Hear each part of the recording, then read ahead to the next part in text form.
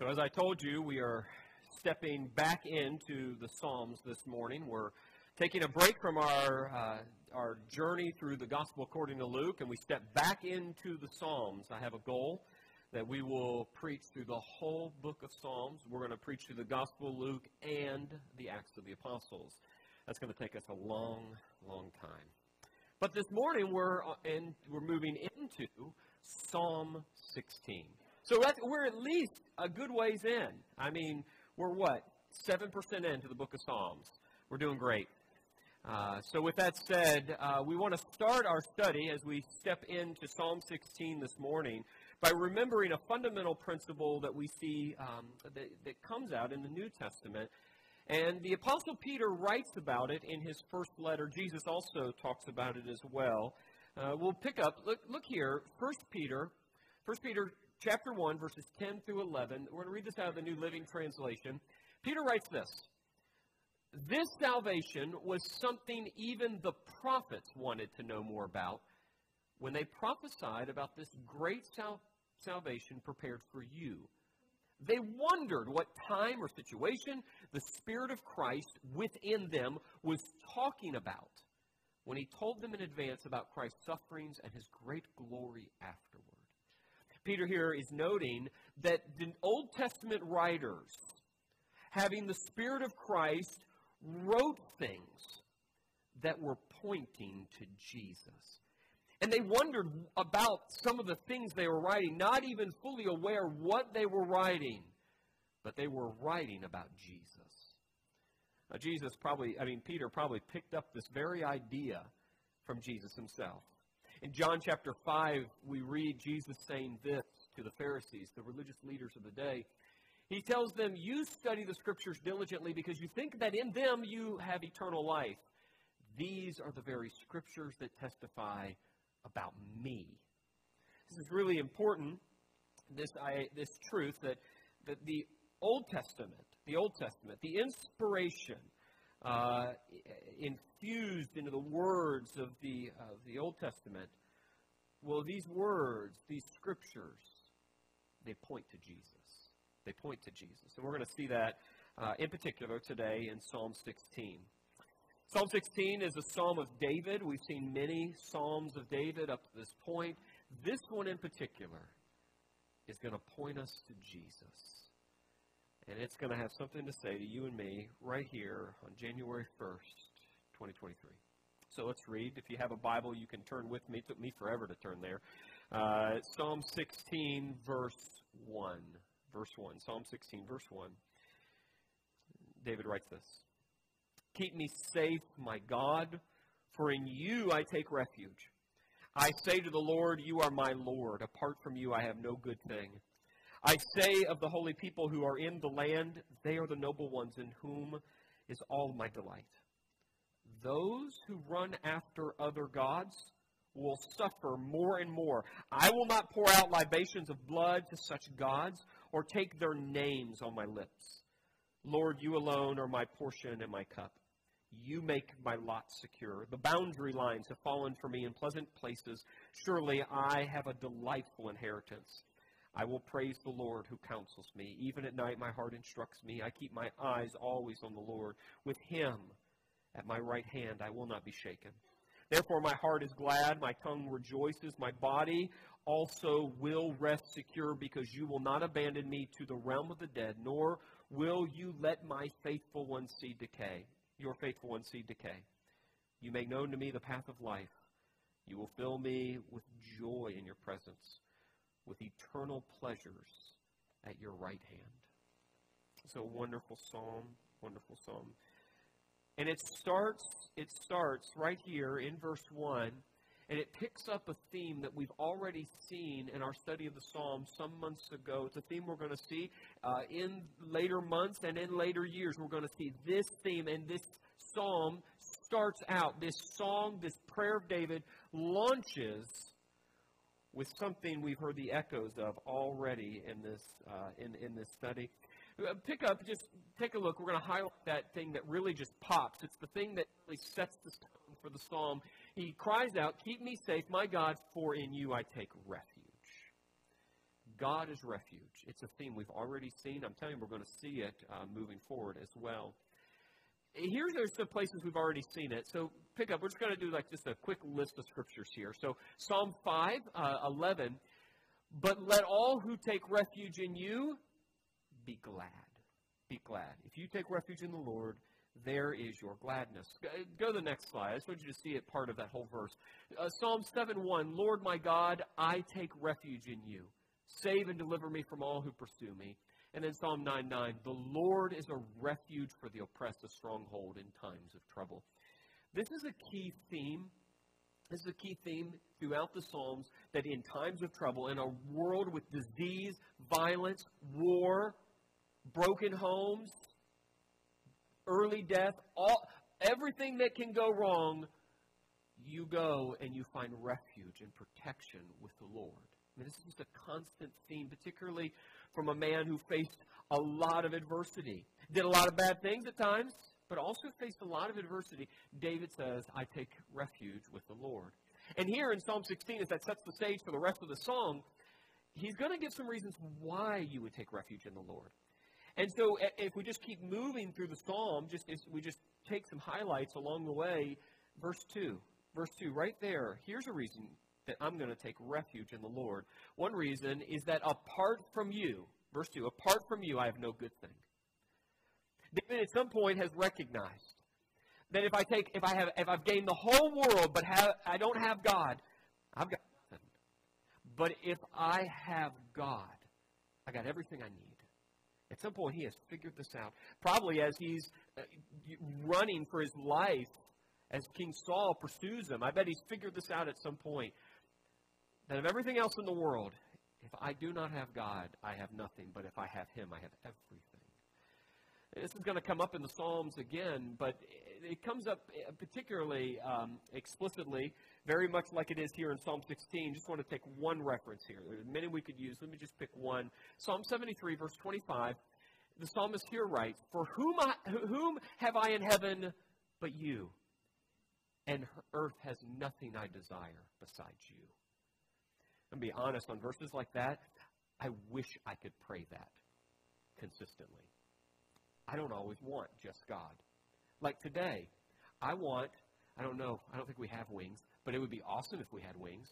Wings and some ranch and a football game. Like that's kind of what I want, right? Like that's what I want. And my fantasy team's got all the Buccaneers. I got all the Buccaneers lined up, but I don't want them to win. But I want all the fantasy points. Like that's kind of what I want. That's what I want today. That's what I want. The psalm. The people on the pod cannot hear what I just heard, but the chairman of our elders, who I guess he thinks because he's the chairman of the elders with spiritual authority, just said that won't happen. That won't happen. I'm going to send you a screenshot later, George, with all my fantasy points. Okay. But seriously, David has figured something out that I desperately want for myself, and maybe you're the same. Like, I want to be able to cry out, apart from you, there is no good thing. Or here, Psalm 73:25, like, of everything else on earth, I desire you most. Like, that's where I want to get. And here, as we move into Psalm 16, he cries out, God, you are my refuge. Well, it would make sense that God's his refuge if he is at a place where he realizes, apart from God, there's no good thing. Well, then you would go to God for your refuge. Another part of God being his refuge is the fact that God has established a holy people. And he actually likes spending time with God's people. He has found delight being with God's chosen people. It's right there, verse 3. Now, there are some questions on translations, on the translation. Let's move on. Psalm 16, verse 3. There it is. The computer has a mind of its own. It's okay. There's some translation issues here, but the NIV probably nails it here because there's some questions about what the noble ones, how you would translate that, and even here on holy people. There is a differing translation here and interpretation. This actually speaks to the false gods of the land. But I think the NIV's got it right here, that really where David has landed here in verse 3 is crying out about his delight in God's people. And so here he says of God's holy people, these noble ones, he delights being with them. He delights. They are his delight. And so when he thinks about going to God as his refuge, he recognizes there's nothing else good but God, and being with God's people who also take refuge in the Lord. Another part of kind of as you move forward, as you move on in Psalm 16, another part of taking refuge in the Lord, well, is the fact that there's an inheritance. There's a delightful inheritance. God has actually set a place for his people to live, and that is a delightful place to live. It is their inheritance. That is part of taking refuge in the Lord. Pick up here, because there's something we want to recognize in this verse. Verse 6. So he talks about this place, this land here, but he talks about it, David refers to it as the boundary lines. And these boundary lines have been set in such a way that they mark off this delightful inheritance to God's people. And David here is no doubt referring to the actual division, the distribution of the land of Israel that happens as they move into the promised land after coming out of Egypt. So literally, the land gets divided up among the tribes of Israel. The boundary lines have literally fallen over the land. And David considers that inheritance, this land flowing with milk and honey, this is a delightful inheritance. But for David, there is more here. Now, one scholar picks this up, and I just want to quote him, so just to be concise. He says this on this note about the boundary lines. He says, the boundary lines refer to the survey of the land to mark off tribal inheritances. But they are also used metaphorically to describe the fellowship with God that the psalmist enjoys. The land that the people get is never just about grass and mountains and rocks and produce and wine and olive oil. It's never just about those things. The land is always about where God will dwell with his people. And so when David refers to the boundary lines falling in such a way where this delightful inheritance, for David, it's not just a literal piece of land, it's where God dwells. And for him, that is a delight to be where God dwells.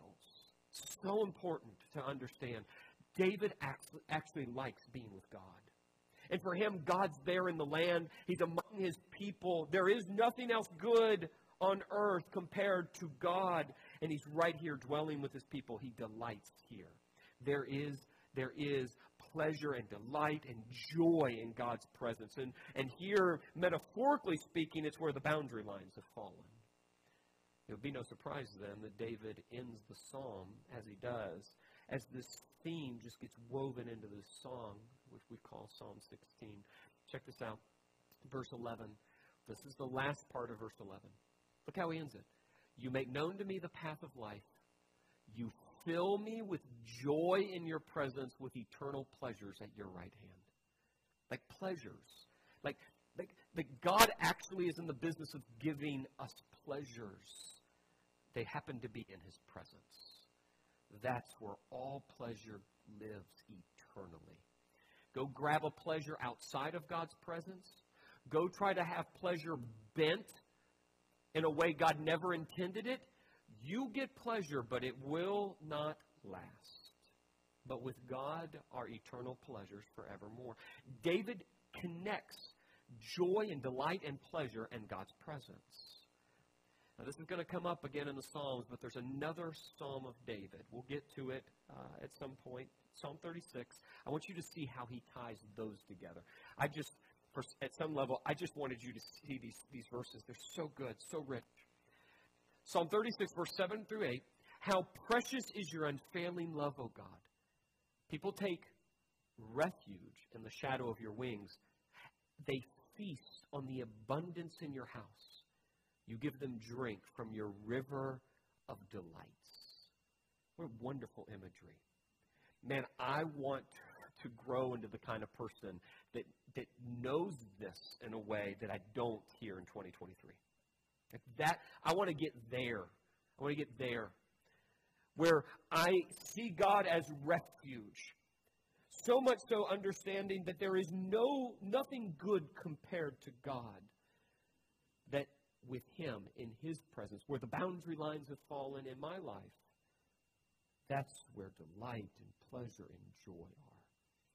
David is, at least in this moment, by inspiration, he's tapping in to some eternal truths, and he's worked them out here in this psalm.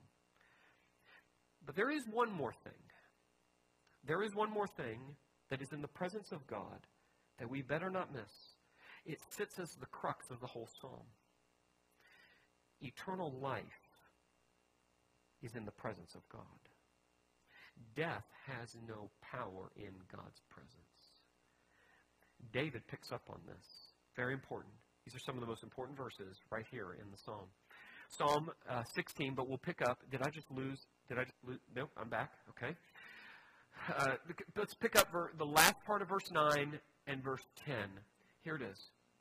Right here in the middle of all this talk of refuge and God's people and God's presence where he lives, where we dwell with God, and just right on the cusp of acknowledging joy and delight and pleasure in his presence, right here, he writes, "My body also will rest secure, because you will not abandon me to the realm of the dead, nor will you let your faithful one see decay." There is everlasting life in the presence of God. There is no death. But there's a twist.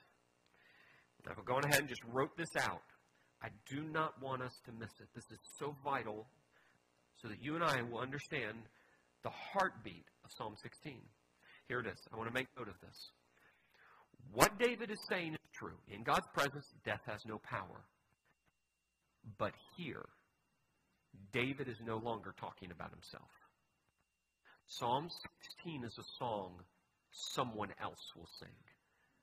The person that's going to sing it is the faithful one of God, whose body will not see decay. David could not sing this song. David died. His body was buried, and his body decayed. David could not sing this song. Someone else would sing it. You remember how we started just a few minutes ago. We read from 1 Peter, and then we also read the words of Jesus. And what these two people said, what Peter, really jumping on what Jesus himself said in John 5, is that the Old Testament writers, by the inspiration of the Spirit of Christ, were writing things that pointed to Jesus. So who's the faithful one that would never see decay? That would be Jesus. Jesus sings Psalm 16. Jesus fills out Psalm 16 in a way that no one else ever has. David may sing part of this song, but David never felt all this song. Jesus sang this psalm. Jesus perfectly delighted in the presence of God the Father. Jesus perfectly took refuge in God the Father. Jesus alone perfectly understood that on earth there is nothing good but God. Years ago, when David saw Bathsheba bathing on the roof, he wasn't singing Psalm 16. He thought there was something else good, not God. Jesus perfectly fills out Psalm 16. He fulfills it in a way because he's the faithful one who never saw decay. Now here's the thing, y'all. Everything I just said in that last minute, I'm just plagiarizing the New Testament. I didn't come up with that on my own. In the first Christian sermon, I'm saying like the first time the gospel was ever preached, Peter in Jerusalem preaching the first Christian gospel. Like this is it. This is the moment like the universe has been waiting for. Of all the things that he could use to declare the gospel of Jesus, the longest quotation from the Old Testament that Peter uses is Psalm 16. This psalm Peter uses by inspiration to declare Jesus is the faithful one that David looked forward to. All right, I'm going to quote at length. There's like 4 slides of this passage. Here it is. First Christian sermon. Peter in Jerusalem. We're picking up in the middle of the sermon. Peter says, "Faithful Israelites, listen to this. Jesus of Nazareth was a man accredited by God to you by miracles, wonders, and signs which God did among you through him, as you yourselves know. This man was handed over to you by God's deliberate plan and foreknowledge, and you, with the help of wicked men, put him to death by nailing him to the cross.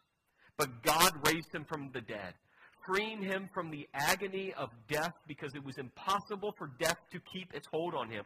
David said about him, 'I saw the Lord always before me because he is at my right hand. Shake.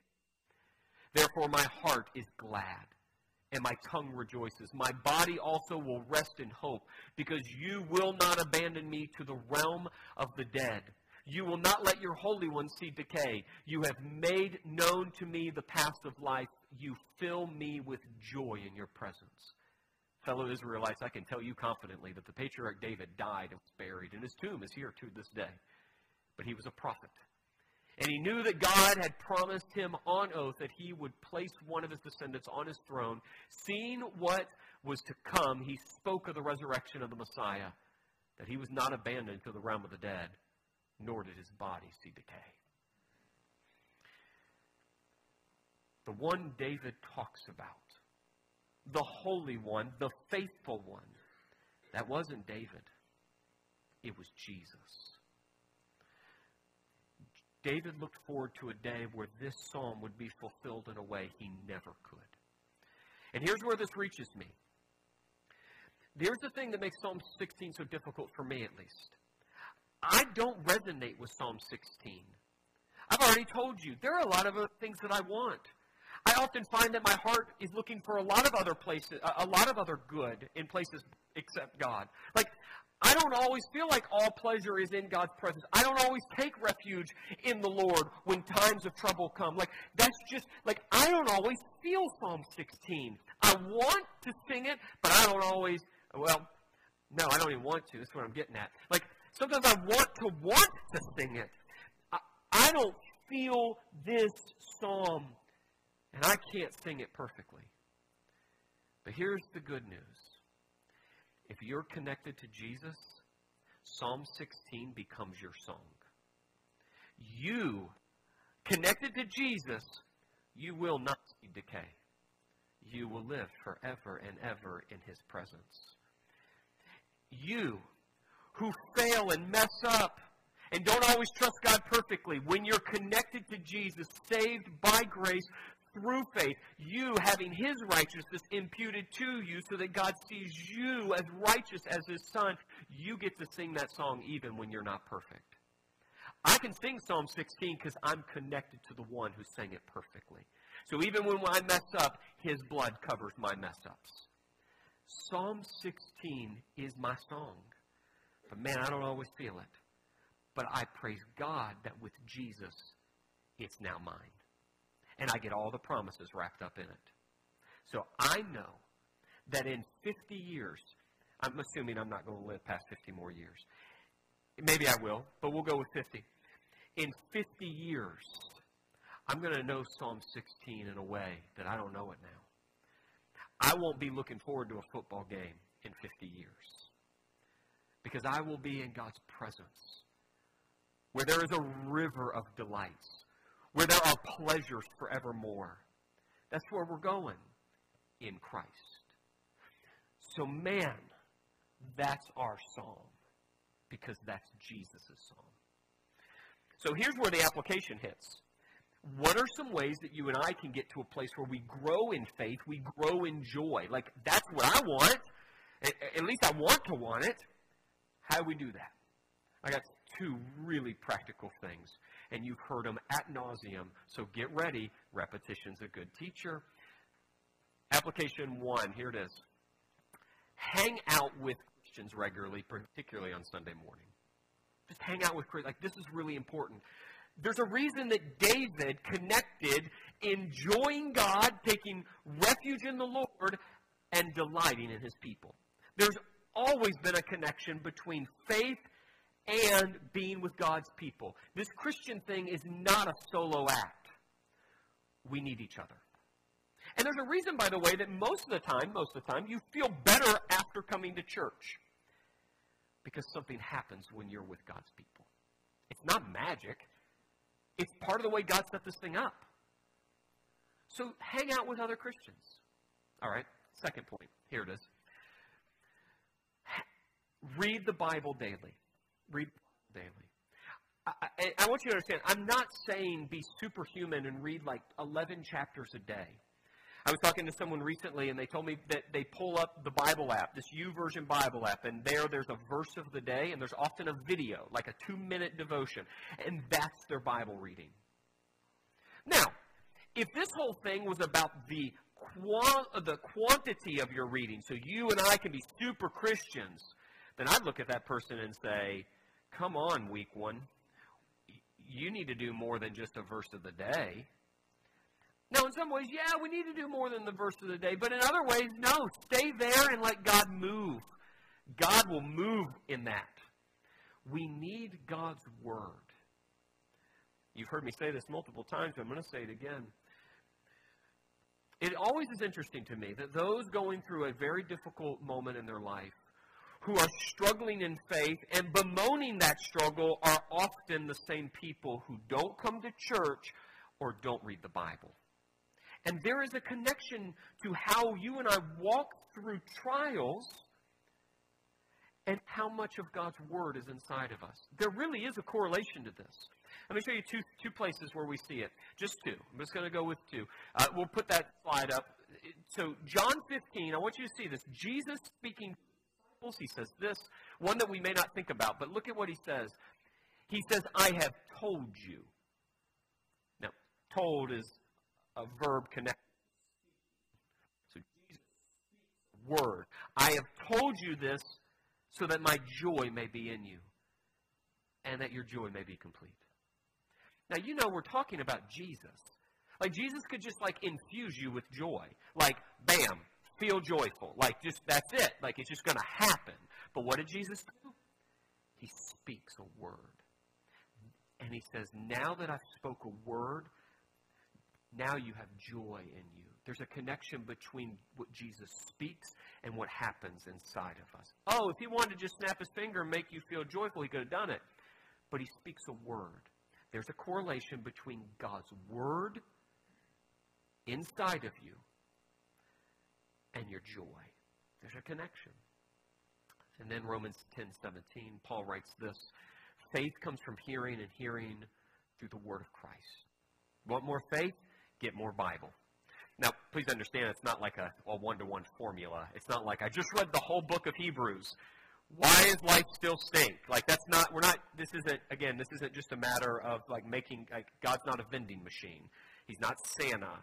You can't just push a button and all of it happens. But there's a correlation between the Word of God in you and the faith that emerges. So read the Bible daily. You know, that brings me to a next step. Okay. Don't put it up yet. Oh, man. No, pull it down. Pull it down. Really want to build up to it. Really want to build up to it. Because no one knows where it's going. I know I've really hid this well. It's January 1st. It's the start of the year. I'm preaching a sermon with a concrete next step. I've been pushing a particular thing for the last couple weeks. And it's January 1st. Here we go. Start a daily Bible reading plan. You didn't know it was coming, did you? I really got you. Okay. All right. And so, as a church family, we're doing one of these. Let's put that up. I just want to continue to be a marketer. So we're doing a Bible plan called the One-Year Bible. So it's just a way of cutting up the scriptures so that you can read them in 1 year. All right?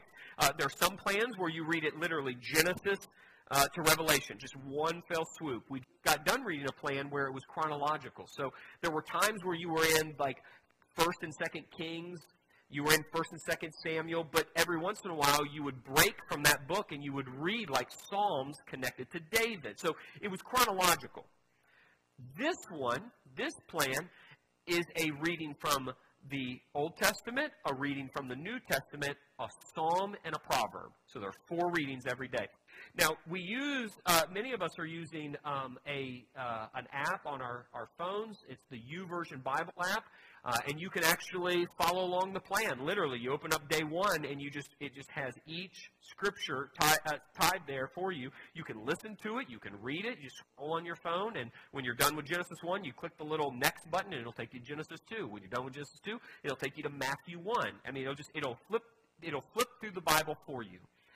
Now, some of you don't want to read on a phone. You don't want to listen on a phone. That plan is also a physical Bible. So literally, January 1st in the Bible is Genesis 1. And then, from Genesis 1, you go to Genesis 2, and then there's Matthew 1. For those of you who have been reading the Bible for many years, a physical Bible. Just want to again say, Matthew 1 is right there. I know you're wanting Matthew to be like here. Matthew 1 is here. Because every day, the scriptures for that plan are laid out. And so you just literally just read, okay, I've done my reading plan. So this is not the Bible you would use to do a reference study. You wouldn't bring it in here and say Psalm 16 and open to the middle. I have no idea where Psalm 16 is. It's probably somewhere around here, okay? You can get one of these. I'm making a big push here because this might be really helpful. Then, every day, we're using this other book, and you could use this book alone. Like, just use this book. This book, Praying Through the Bible for Your Kids. You literally open it up, January 1st. It has the readings for that day. Like, right here. Just list them. So you'd have to get a Bible and, like, read those, okay? But then the author of this book has taken one passage out of that day's reading and has a reflection about what that means for our families, kids in our lives, and for you as an adult that has some influence on kids. And then there's a prayer. I want to read that to you today, okay? Just so you can get a feel for it. Today was Genesis 1. Do you remember what happens in Genesis 1? Yeah, the world comes into existence. And there was darkness, and in the darkness, God speaks light. In the chaos, God brings order. The author reflects on that passage, Genesis 1, verses 1 and 2. And then she has some reflection. Here's the prayer. You could insert yourself, your kids, right here. And what I want to do, I didn't even think about this, but let's just do this. It's not necessarily tied into Psalm 16, but who cares? I'm preaching. I get to make the decisions. We're just going to end with this prayer this morning, okay? So let's bow our heads. We'll pray. Here's the prayer. It comes out of our plan. I'm just encouraging you. Grab a book. Grab a Bible. Read through the Bible. Here it is. Creator, we need you. We need you to do a creative work in our home that only you can do. We need your Spirit to hover as we open your word day by day this coming year. Let there be light in our home. May it penetrate the dark corners and expose what is hidden. Bring order to our disordered ways of relating to each other and to you. Fill up the empty places with your beauty and life. As parents, we don't have the power to create spiritual life in our children. Only you can do that. So won't you do your creative work in, name the child, shape his life or her life into something beautiful for your glory. Enlighten his or her eyes to see you. Fill his or her life with your good gifts.